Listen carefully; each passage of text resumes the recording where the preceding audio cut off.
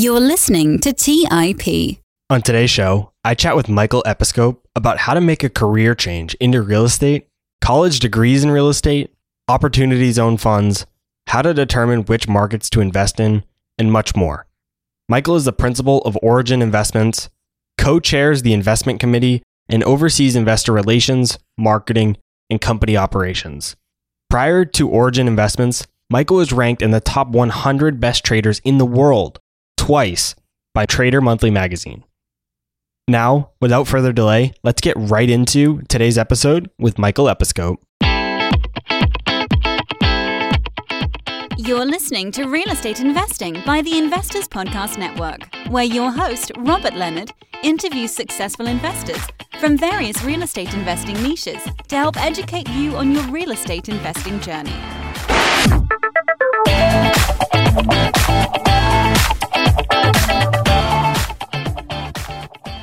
Hey everyone, welcome back to the Real Estate 101 podcast. As always, I'm your host, Robert Leonard, and with me today, I have Michael Episcope.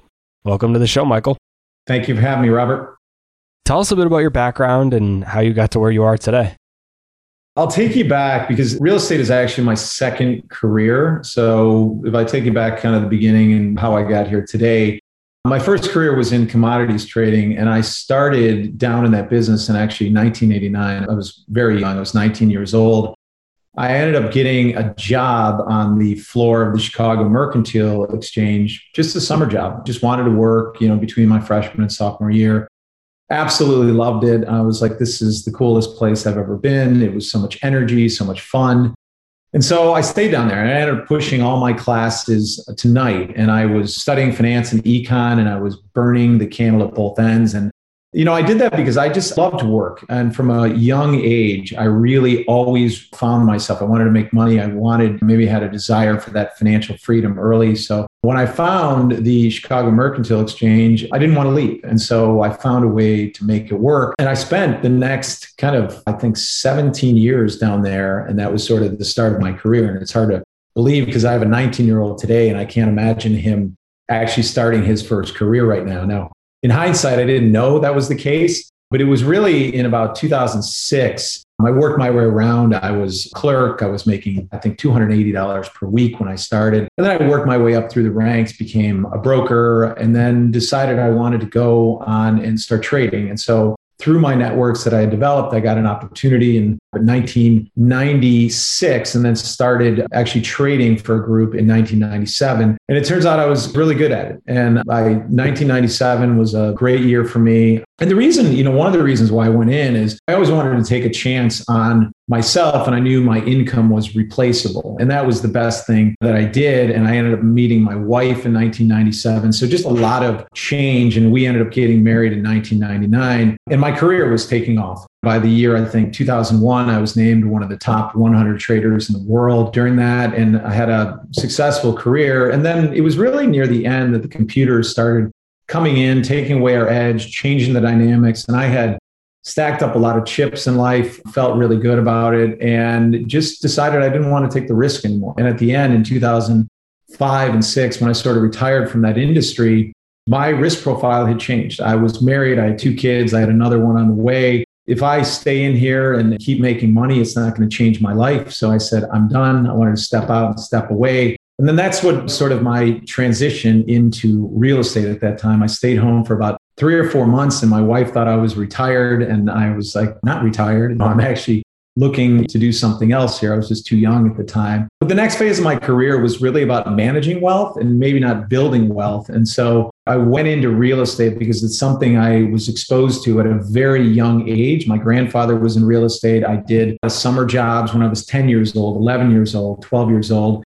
And I just saw the way that he operated real estate. And he was more in the multifamily side. He bought a lot of things through like tax sales and things like that. And he was just a grinder.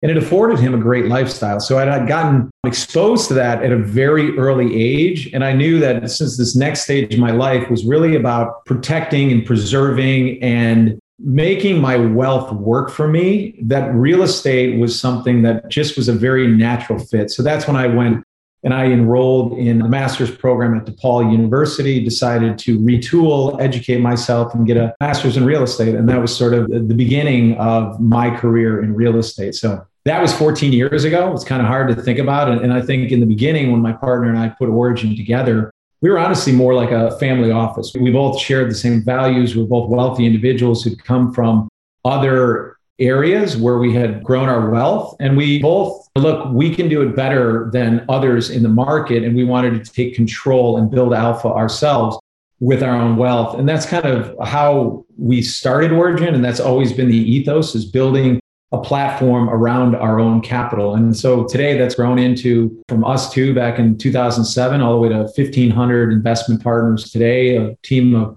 30 people. We're in 12 markets, and it's been a fantastic run. And I think it's that alignment that has really attracted people, and our track record kind of speaks for itself as well. Going back to your grandfather's investments, did he pass it down to, whether it was your mother or your father, were they into real estate as well, or did it kind of skip that generation and really just go to you? No, it skipped that generation. So this was the grandfather on my mother's side, and my father was actually an attorney. But my grandfather, and I didn't realize like what kind of impact it was having on me at a young age, but I really loved the tangible asset or the tangible nature of real estate and getting in there with tools and hammers and watching the way he managed his buildings. And I think at 11 years old, you're not really seeing the full picture. And it was only after I was older and looking back that I realized how gritty he was and what it took to really run real estate well. But going back to school also gave me the advantage of understanding the financial side of the market, the macro view. And so I had a little bit of the micro through that experience at a young age, but it really just sparked that passion for real estate. And more than anything, real estate's been a time-tested asset class that has been shown, through its tax efficiency and its ability to produce passive income and outpace inflation. And even in many cases, bonds and equities. It's just been a fantastic asset class. And that's why I wanted to get into it. But truth be told, when I was investing passively prior to joining Origin, this is one of the reasons why we started Origin, is I didn't have a lot of luck out there. And I was investing with multi-billion-dollar institutions. I was investing with smaller individuals out there, smaller shops, medium shops. And you kind of learn through that process what you like, what you don't like. Some of them were pretty good, but it was always kind of 2 steps forward, 1 step back. And my partner was doing some development at that time. And we just said, look, we can do better. For people like us, unless you were coming into the market with $50, $60 million, and you could demand those institutional terms, if you were an individual, the choices out there in 2007, 2008, this is well before the Jobs Act, before deals were prolific. It was a different environment, and there weren't a lot of good choices because there was so not much non-transparency in the world that we decided, look, we want to be the adult in the room. We want to create an institutional platform with all of the benefits for people like us. And that's how we approached it from day one. And I think there's a huge advantage when you're putting your own money in, you're approaching the entire experience as the investor, but you're also building a firm because we know what the customer wants. We understand that journey from day one about what it takes for reporting and what good deals look like and what fee structures and really how to get the most out of real estate. And then that was the ethos in the beginning, and that sort of never changed. And that's what's carried us through. And I believe what's attracted so many people to Origin Investments. You mentioned that you chose to go back to school to get your master's degree in real estate. Why did you go back to school? Did you feel like a master's degree was required to do what you wanted to do? I didn't go back to get the letters. I went back actually for the knowledge and the education. And I really was intent on cutting the cord from commodities trading. And I mentioned earlier that in my first career, I was studying finance and economics at DePaul University, but I was also down at the trading floor at the same time. And the juxtaposition of learning the theoretical at night and then seeing how it unfolded in the commodity markets during the day was just fascinating. And I think it was just a great way to learn. And I said, hey, that worked back then and it was fantastic. Let me do it again here. And so I went back to really retool myself and learn about the business. And is it necessary? I don't know that it's necessary. People all have different paths, but for me, it was definitely a vital step in sort of cutting that cord and saying, hey, I want to be an equal at the table and understand everything, and also be exposed to a new network and people and areas that maybe I wouldn't know about. So when you go through a master's of real estate program, like any program, you start with Real Estate 101, which is the finance part, discounted cash flow, understanding how all assets work. Then what was great about that program is we got exposed to some of the greatest just real estate minds, because Chicago has a ton of real estate companies here, Ventas and Equity Residential, and these would be the CEOs of these companies would come and speak to us, and also some smaller real estate platforms. And you get to hear the insight and do the case studies and how people think, and developing that network was really invaluable to me. And I didn't know what to expect, but I knew I had a good experience the first time around in how I did this. And so going in and retooling and making sure that I was an equal at the table and understood everything, but also exposed myself to the world, I think was one of the best things I could have done at that time. At that time, CMBS was a huge market, commercial mortgage-backed securities, and understanding the very nuances of how structured finance works. And so when we're talking about it today and we're looking at new product lines and it comes down to structured finance, I can go lean on knowledge that I learned back in 2007 and 2008 during the master's in real estate program, even today, and apply those things. So a lot of times you learn things and you may not know how they're going to be applied in the future, but they're valuable. Even if you're reading something or talking about something or bringing new ideas into the firm about product lines. So for me, it was a great experience, and I would recommend anybody who feels that they're maybe deficient in real estate and wants to go into more the institutional side, getting that MBA, that real estate is imperative. But I know other people who just don't need it. They're doing it with their own money. They're doing it more on a smaller scale. But when you're running a real estate investment firm, it's invaluable. Let's take a quick break and hear from today's sponsors. Hey everyone, it's Patrick, your host of Millennial Investing. Every year, my buddies and I do a guy's trip to escape the cold and dreary Ohio winters. Once we pick our destination, without fail, we all jump on Airbnb and find an incredible place to stay. We just got back from an amazing trip in Palm Springs, California, and our Airbnb home was a huge part of creating memories we'll never forget. I loved it so much, I'm taking my family back to Palm Springs for spring break, and we're staying in an Airbnb home my kids fell in love with and picked out themselves. While I was there, I had the realization that my own home could be an Airbnb. It's an excellent way to earn some extra cash, whether you're saving up for your next vacation, paying off some bills, or investing. Your home might be worth more than you think. Find out how much at airbnb.com/host. That's airbnb.com/host. Buy low, sell high. It's easy to say, hard to do. For example, high interest rates are crushing the real estate market right now. Demand is dropping and prices are falling, even for many of the best assets. It's no wonder the Fundrise flagship fund plans to go on a buying spree, expanding its billion-dollar real estate portfolio over the next few months. You can add the Fundrise flagship fund to your portfolio in just minutes and with as little as $10 by visiting fundrise.com/millennial investing. Carefully consider the investment objectives, risks, charges, and expenses of the Fundrise flagship fund before investing. This and other information can be found in the fund's prospectus at fundrise.com/flagship. This is a paid advertisement. Hey guys, when it comes to financial advice, you've got to trust the source. It's why you listen to this podcast. When I'm looking to upgrade my wallet, I turn to NerdWallet. Their expert team of nerds dives into the details to help you find smarter financial products. Before NerdWallet, I'd pay for vacations with whatever credit card was in my wallet. But I was missing out on miles I didn't even know I was leaving on the table. Now I've got a new card with more miles and more upgrades.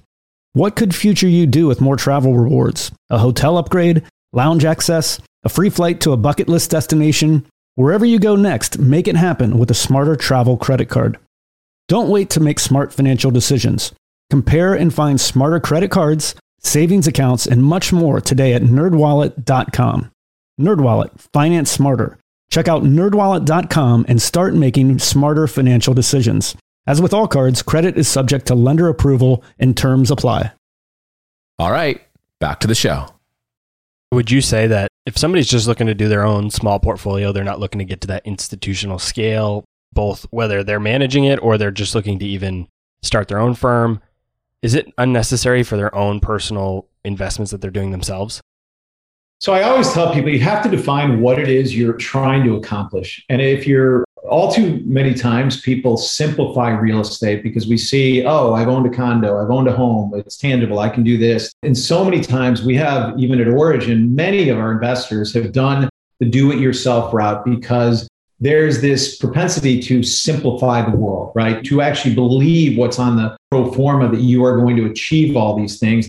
And it's only through that experience of learning and making mistakes and doing all that, that you learn how complex real estate can be. So I would say that if you're going into real estate and your goal is to learn, then yes, you can learn two ways. You can go work for somebody or you can go and do it yourself. But I tell everybody, be very, very careful because there are always things that are hidden. And I think what we've done so well, my partner and I, is that we have surrounded ourselves with a team of people. I mean, there's 30 people at Origin now, including us, but we started from a very early stage, hiring some great people who help us, we'll call de-risk the entire process. So when we're going either buying an asset directly or we are doing a ground up construction deal, it's a team of people who are involved in this who help to vet every single variable in a real estate investment. And there's a lot of ways that things can go wrong. So I would just caution to people,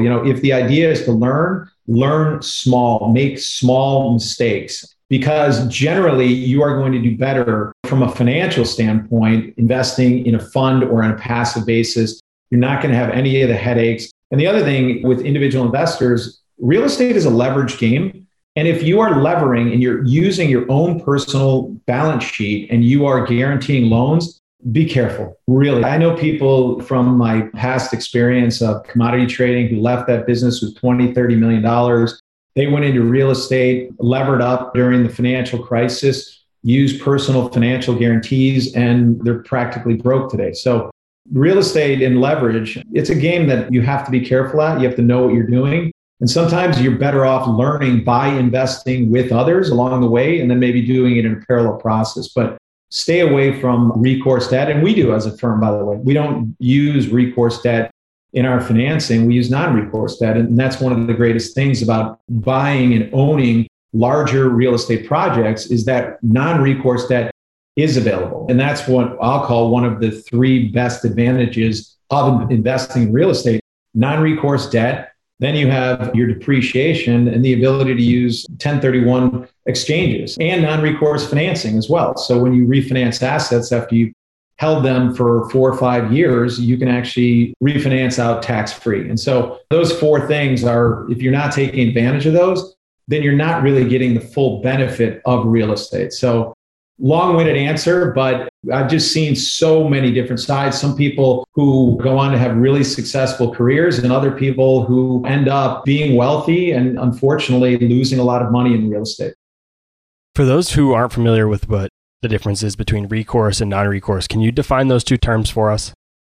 Absolutely. So recourse debt simply means that you as an individual or a fund are guaranteeing the repayment of that loan in the event something goes wrong with the property. So if we go back to 2008 and 9, when people were doing 5, 6, 7, 10 projects and they had recourse loans out to the bank that might have been $40 million. Well, when your net worth is $5 or $6 million and you have $40 million of recourse, you might think that you have the projects to be able to cover that. But when the bank wants that money, they want that money now and today. Since they are in the senior position, they have the right to call that money, foreclose on that properties, put in a receiver, and things went really upside down quickly. When you have non-recourse debt means that the lender's only recourse is to the property. So we have seen this throughout 2008 was a great time, nothing really that I saw in the pandemic, but I'm sure there were some hotel loans out there where the only thing you can do is you can hand back the keys to the lender. So the most you can ever lose in a non-recourse situation is the equity in the deal. The most you can lose in a deal where there's a recourse situation is the entire value of the deal. And that's something that people should be really understanding. And when you're doing it by yourself and smaller projects, generally you're almost always going to have to provide recourse to the bank in order to get a loan. How does somebody go about finding recourse versus non-recourse debt? So these are banks, these are life insurance companies. Generally, when we are looking at a project, whether that is a ground up construction. So if we're doing a joint venture, that would be the responsibility of our partner to take on that recourse. If we are buying something directly, non-recourse debt on stuff that we're buying, which is 150, 200 unit projects, it's available in the market. It's very standard. And so we're using 2-to-1 debt to equity. So generally about 65%. So to a bank out there or a life insurance company or a pension fund who's lending to these projects, when they look at us as experienced borrowers and they look at the project and they look at our borrowing history and our repayment history, it's not at all difficult for us to get non-recourse debt on these properties. But I can tell you from 2007, it was a very different story because we didn't have a track record. We didn't have a name.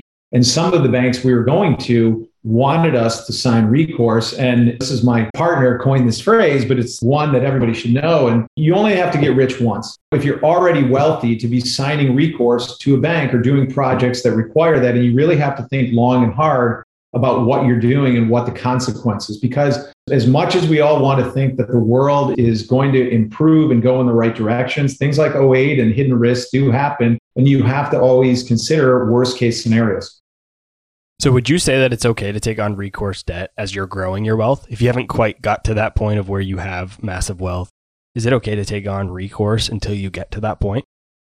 Yes, I would. A lot of sponsors do that because they might have a small balance sheet, but the risk reward for what they're making makes sense. Because if they're taking on recourse and then they're a sponsor in the project and they are in the day-to-day and they understand it and they have the experience and have done this many times with somebody else, then the risk reward might be worth it in those situations. Because if they're putting in, let's call it a $500,000 or $1 million in the project, and for them being in a promoted position, maybe they're going to take out $3 or $4 million at the end when the project is done, it could be a great way for them to build wealth in those situations. And sometimes what we've seen with sponsors is they have to bring in actually somebody with a larger balance sheet, and then they pay them for that recourse. But these are situations where the borrower might have experience as well, or be a large fund who does this, or somebody who can add value to the project. But recourse in the right situations is correct. But I'll tell you, for me in my life personally right now, I don't want to give recourse. As I said before, you only have to get rich once. And our job, I think at Origin, it's to keep people rich and make sure that we're allowing them to use their wealth to the maximum, whether that's generating passive income or building growth or a combination of those, right? That's our job. And we're generally dealing with people who have already made their wealth and want to put it to use. But if you're a new sponsor and you really want to make this a business, you're going to have no choice but to provide non-recourse debt. And I'll tell you, I know people who've been in business for 40 years. They provide non-recourse debt. They do this on a day-to-day basis, and nothing has ever gone wrong. Where I would be really careful is if you are doing this on a part-time basis, it's very challenging. You have to be all in or all out. Since you started Origin Investments in 2007, we're talking about some of these type of market events that could lead to disaster with recourse and non-recourse debt. You started Origin right at the beginning of the Great Recession. How are you and the business impacted? Was the Great Recession a catalyst to get started, or was it an unlucky timing?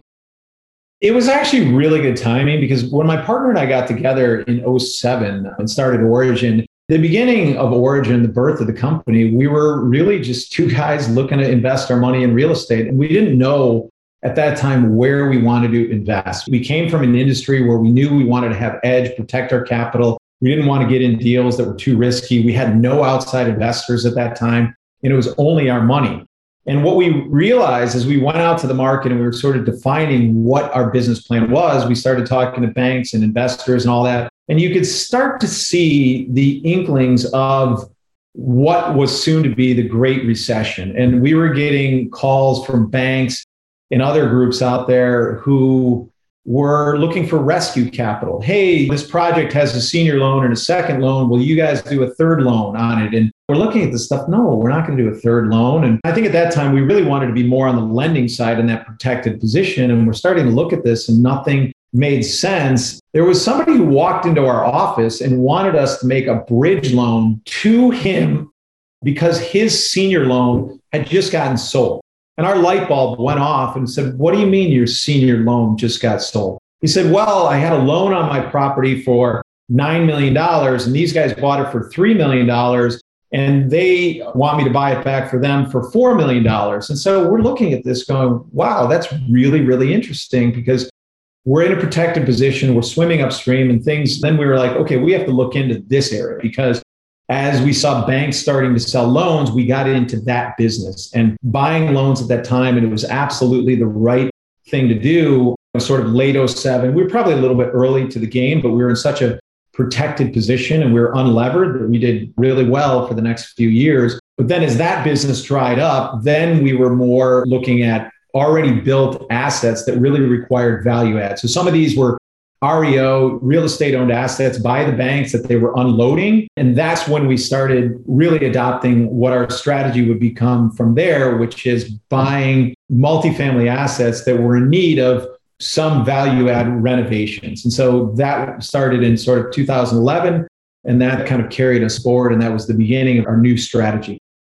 When you got started with Origin Investments, prior to that, what was your exposure to real estate? Had you done any deals yourself personally, any smaller stuff before you went in, or did you just jump in right to the large stuff?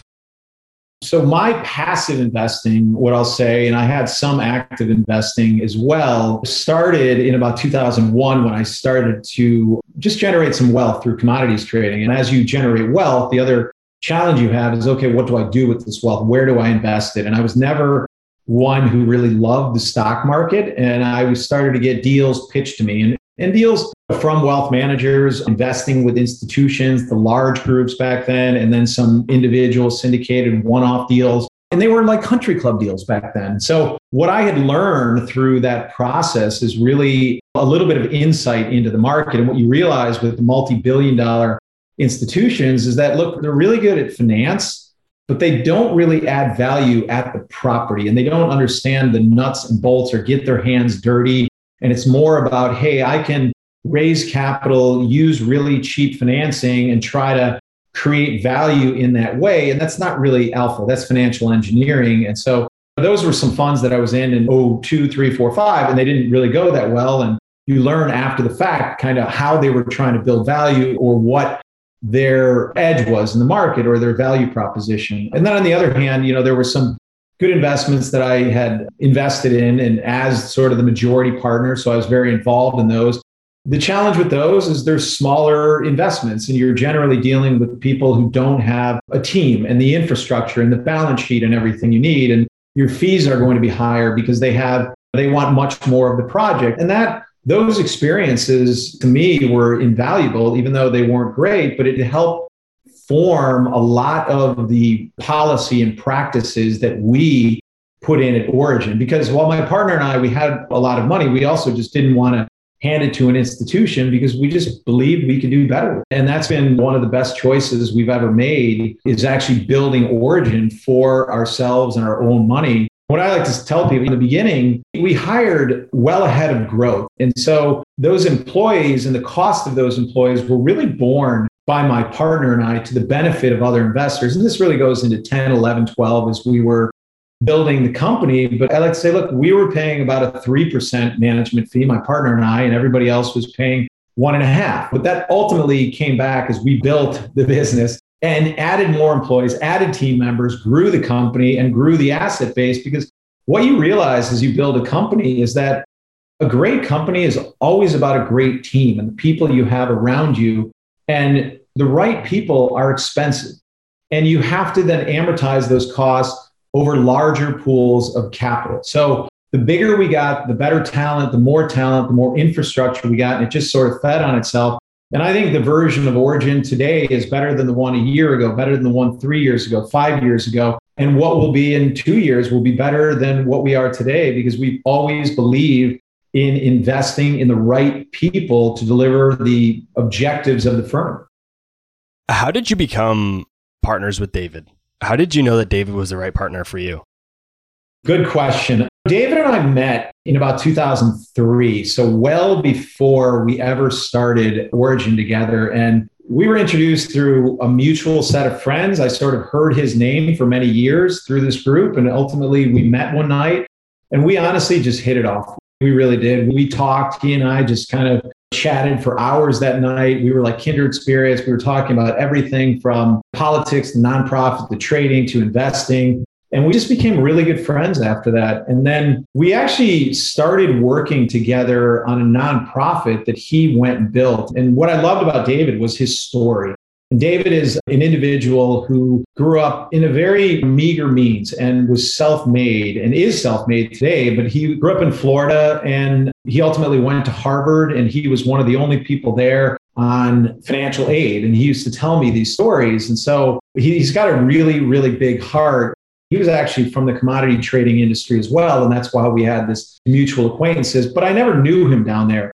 And it's a sad story, something that came out of it that was really good. But his partner in his group ended up passing away at a very young age. And the partners all got some insurance proceeds. And what David did is David ended up leaving the business in 2001 and taking those insurance proceeds and forming a nonprofit, which is today called 1 Million Degrees and is going on a national scale.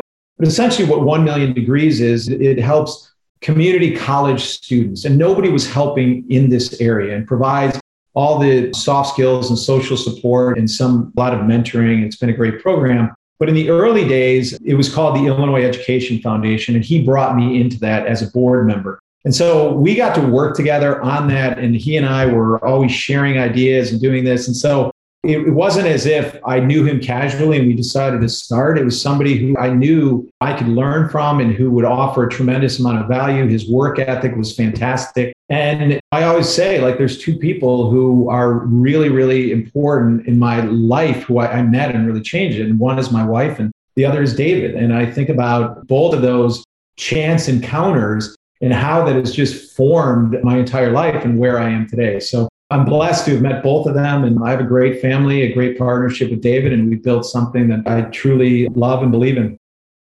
I know a big piece of what you guys do together is opportunity zones and opportunity funds. For those listening who might not know what those are, explain those two concepts for us.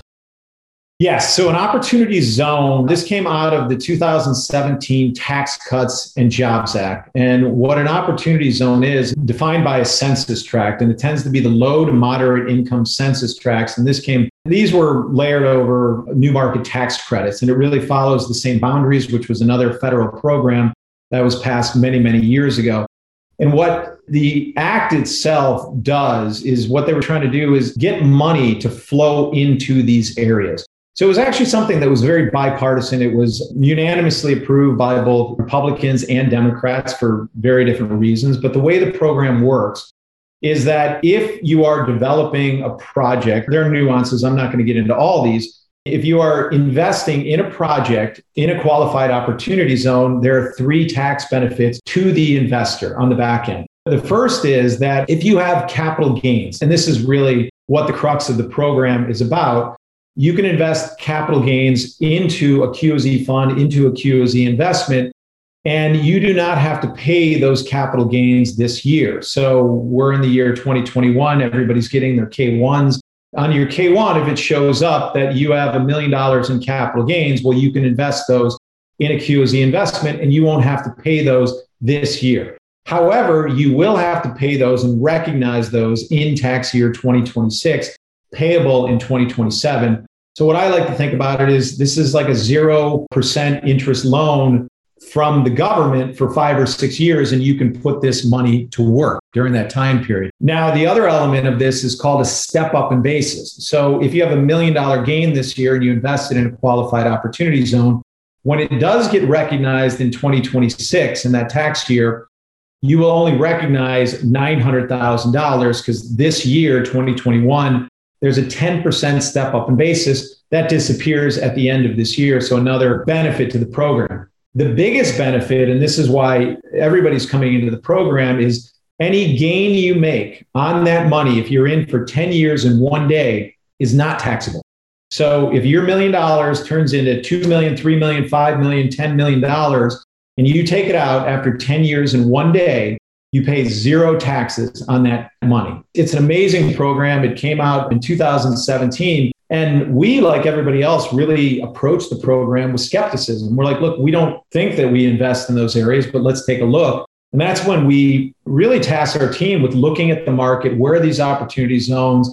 Are they viable for us to invest in? And what we found was that we were already investing in these areas because the opportunity zone census tracts were drawn in 2010. And you can think about how much cities have changed since 2010.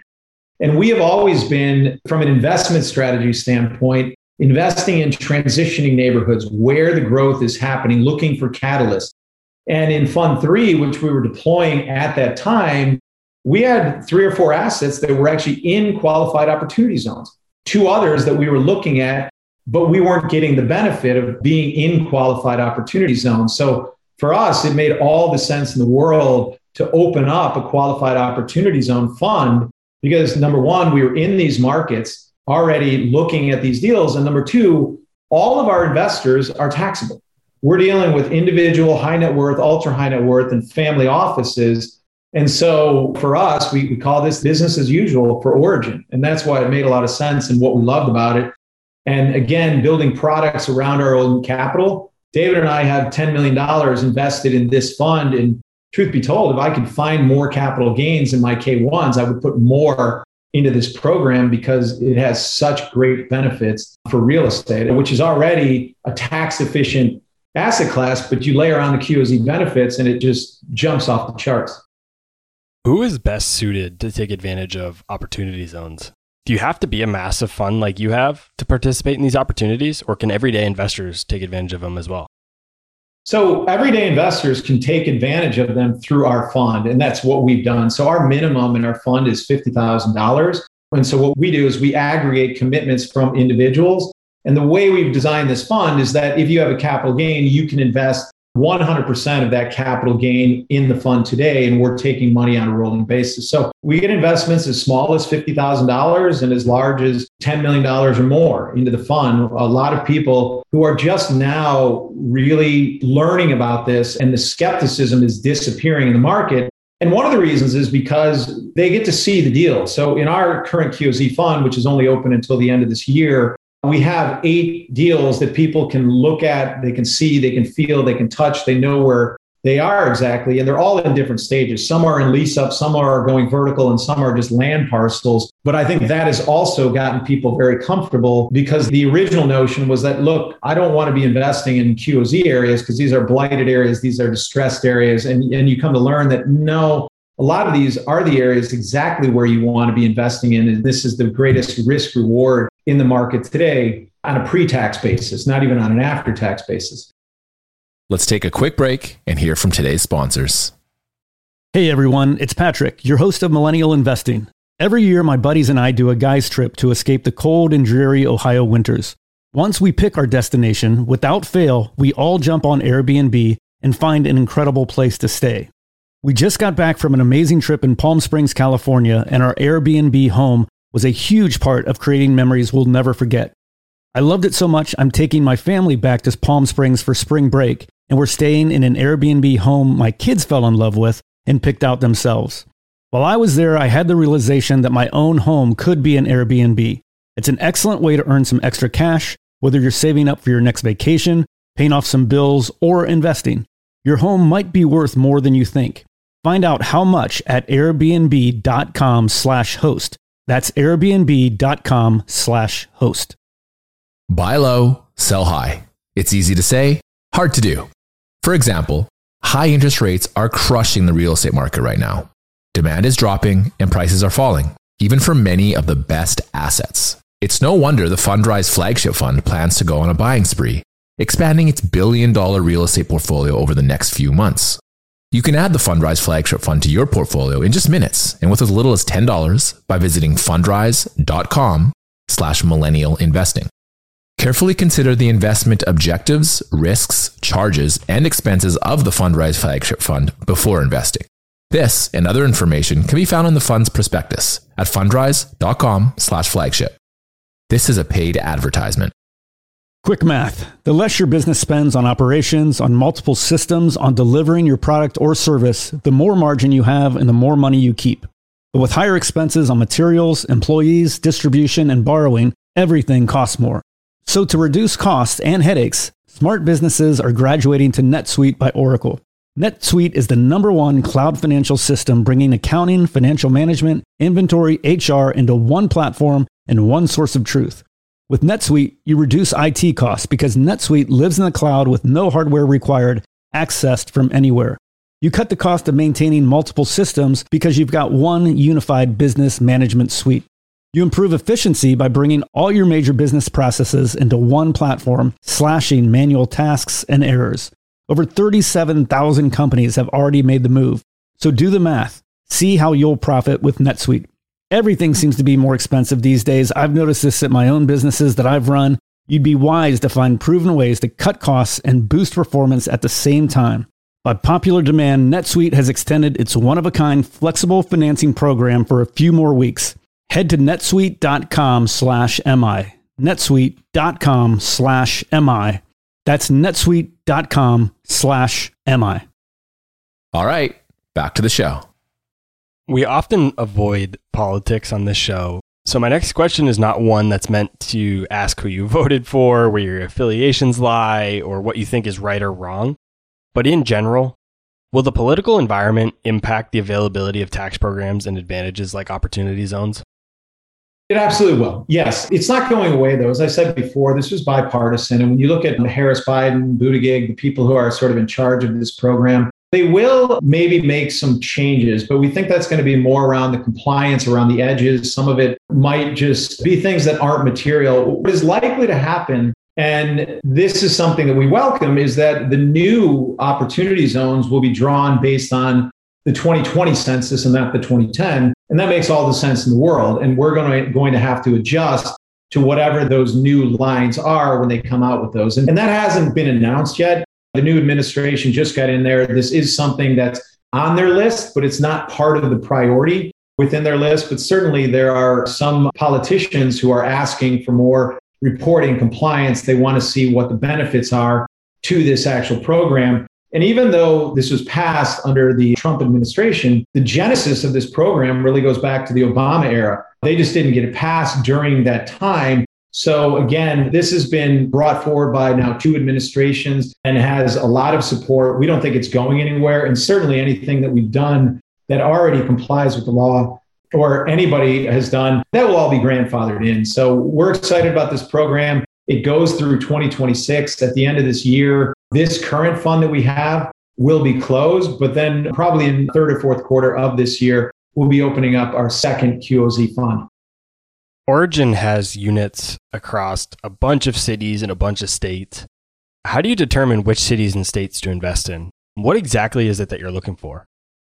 We take a macro view first, and you have to understand like what drives real estate performance are population and job growth. And then you have to look at supply and demand fundamentals. And so when we talk about the 12 markets we're in, they're all markets that generally people are familiar with. And they would say, yeah, those are the high growth markets, all the ones. Sunbelt, generally, we're in Nashville and we're in Atlanta and we're in Charlotte and we're in Raleigh and sort of the secondary markets. And we're in the Houston, Austin, Dallas, we're in the Southeast, in Florida, we're in Phoenix, that area. So we're in low tax states in a lot of lifestyle cities. And this is really, when you look at what's happening with the pandemic and people working from home and that whole shift happening, these cities are disproportionately benefiting at the detriment of some of the northern cities. Now, what I do take solace in is the fact that the pandemic was over so quickly. It's not over yet, and I don't want to say that, but I think mentally, the pandemic started in March. And then within 6 months, the stock market was hitting new highs. So financially, we were fine. By 9 months, we had a vaccine, and now we've seen the rollout. And I think when you contrast that with what happened in the Great Recession, we were in the Great Recession. I mean, there were cracks in the foundation in 2007 and then 2008 and 2009 and 10 and 11. And people started feeling better in 12, but still always looking through the rearview mirror. And contrast that with what's happened today. In 15 months, I think everybody's feeling a lot better. So I don't know what the permanency is going to be long term, but I don't think it's as much as what people are saying. but you still have a longer term secular trend where people are moving to low tax, warmer climates, lifestyle cities, and this whole proliferation of the work at home is only going to accelerate this. So that's the first thing we do is we look at the cities, because the macro bet in many ways is so much more important. And that's where a lot of the decision making happens, and the wealth. I'll say, even if you have the very best location in a city that is dying, not to pick on a city, so I won't say anything, but you can imagine dying city in the Midwest, if you had the best location there or the worst location in Phoenix, you're going to do far better in Phoenix. Now, that's not our philosophy. We want to have a great location in a place like Phoenix and build a high quality asset that meets the renter's criteria. What we found, I'll say, that is one of the best predictors of investment performance on the macro level. I already mentioned that, but then it comes down to affordability. And so if you're not building or you're not renovating or you're not meeting the market and people are paying 35% of their income on rent, it's very hard to actually get rental increases. And your rental increases are going to drive your investment performance. So what we typically look for are affordability ratios of around 25% or less in our properties. So if we go in and we look at a development, even though it might be a great location and a phenomenal project, but you're building it at a price where the area within a 1 mile radius, they're going to be at 33, 34%. We really have to look hard at the numbers and reconsider that project. So what we focus on are the garden and the wrap products. These are lower cost to build. And I don't want to say we're not in the affordable market, but we're in the market of delivering luxury apartments at a rate that people can afford. And with prices skyrocketing in the market today, a rental percentage, like delivering that to the market is so important today, and making sure that we're really meeting the market and delivering a product that is going to be in high demand. And today it's about the amenities within the projects, but also what we'll call the chunk price or the affordability of the renter. Earlier in the conversation, we talked about how the Great Recession and the pandemic and things of that nature have impacted business and real estate in general. How about you personally, as an entrepreneur and as an individual? What has been the biggest lesson you've learned from the pandemic over the last year? When I look back on the last year, those were some emotional times. I mean, I've been in the market and a student of the real estate game and just the financial game for my entire life, since I used to sit down with my other grandfather and was 15 years old and talking about stocks and looking at the market and all that. And I'll say that when March came along, I did a webinar on this. I'd never seen anything like it. And I've gone through the long-term capital debacle, the Asian contagion trading, you name it, 2001, 2008. And I just never heard of anything of shutting down the global economy. I couldn't fathom it. I was scared and I didn't know what was going to happen with real estate, what was going to happen with Origin, what was going to happen diversified from a family perspective. As I said, it's really important, and I have assets in other places. So we wouldn't have been impacted, but it was a scary time. And what I always worry about, and I said something a year ago to my business group, and they said, "What keeps you up at night?" And I said, "The things I can't control." And that was a great example of something I can't control, because there's things that I can do on a day-to-day basis, where we invest, what projects we invest in, what we do, but we can't control things like a pandemic coming along. And thank God that we got out of this quickly. Real estate has actually been somewhat of a beneficiary of it. But it was a rough year for me personally. I was disconnected from the team because we went virtual, and I'm not a fan of the virtual office at all. I think you lose a lot of the creativity, the culture. I enjoyed walking around, going to lunch with the teams, just that socialization. So I locked myself on my third floor office, and I'm sure many people can resonate with this, but it was just like Zoom all day and meetings. And we had a pretty bad winter here in Chicago too, where you didn't want to go outside. And I think mentally it was a toll, but I'm feeling just a lot better now because the sun is out. Things are getting back to normal. I'm coaching my son's baseball game. And so it feels much better. But I'll say that I was on pins and needles for a while. I was a little bit grumpy around the house. I think my wife was excited and is excited for me to get back to work a little bit. I don't have really one takeaway, but it'll be one of those things that I'm sure an experience that I draw on in a year and 2 years and 5 years. I will say this, though, that my partner and I really pride ourselves on risk management. And that's something that I was great in trading, and something we think about all the time at Origin. And we think about it in the context of how we pay the bills, how we manage our assets. And you have to make sure that before a crisis like this happens, that you have your house in order. Because when the crisis happens, there's not much you can do. So we use a moderate amount of leverage. I talked about non-recourse debt. I talked about the other things that are so important because you want to be able to continue to fight and play another day. And so I'm proud of our team and how they reacted through this and how everybody rose to the occasion. But overall, like personally, I'm good now. I'm in a great position. And then I think Origin is better than ever. Our investors are happy as well. And we did a lot of communication during that time. When you think back on your life, whether it be personally or investing related, what piece of advice have you received that has really had an impact on you and you continue to use it and think of it to this day? Very simple. Bet on the jockey, not the horse. When I heard that, I'm like, that makes so much sense. And you go through life and you realize that every business, no matter what you're in, is about people. And then you really have to love the people who you're investing with, make sure that they are aligned culturally, that they have the work ethic, they have the knowledge, they have their skin in the game. And when you hear about the success stories out there about these businesses, it all comes down to people. And my mistakes in life and investing and other things just came down to partnering with the wrong people along the way. So it's less important like the project that you're in or the asset class, and more important, the people who you're investing with. And that can save you just so many headaches in life. And none of us want sleepless nights. I've had those. I've written a lot about it. Blog, we've got 400 pieces of original content out there. And I try to share these life lessons with individuals out there about mistakes I've made in the past and what we do going forward. But I think when we look back, even as a company or me individually, the best experiences have come from being with the right people. And even a good experience with the wrong person, life is short.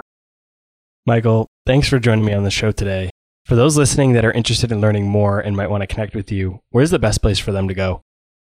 They can go right to the website, origininvestments.com. We make everything super easy to download. You can fill out forms. You can download our decks. You can connect with somebody in our investor relations department. We have a phenomenal team there who are all well-versed in real estate and everything at Origin and can help answer any of your questions. So super, super easy. I'll be sure to put a link to that website in the show notes below. So for anybody interested in looking up more about Michael, Origin Investments, some of the things they're working on, you can find that link below in whatever podcast player you are listening on, or if you're checking this out on YouTube, it's below in the show description. Michael, thanks so much for joining me. Thank you, Robert. All right, guys, that's all I had for this week's episode of Real Estate Investing. I'll see you again next week. Thank you for listening to TIP. Make sure to subscribe to We Study Billionaires by the Investors Podcast Network. Every Wednesday, we teach you about Bitcoin, and every Saturday, we study billionaires and the financial markets. To access our show notes, transcripts, or courses, go to theinvestorspodcast.com. This show is for entertainment purposes only. Before making any decision, consult a professional. This show is copyrighted by the Investors Podcast Network. Written permission must be granted before syndication or rebroadcasting.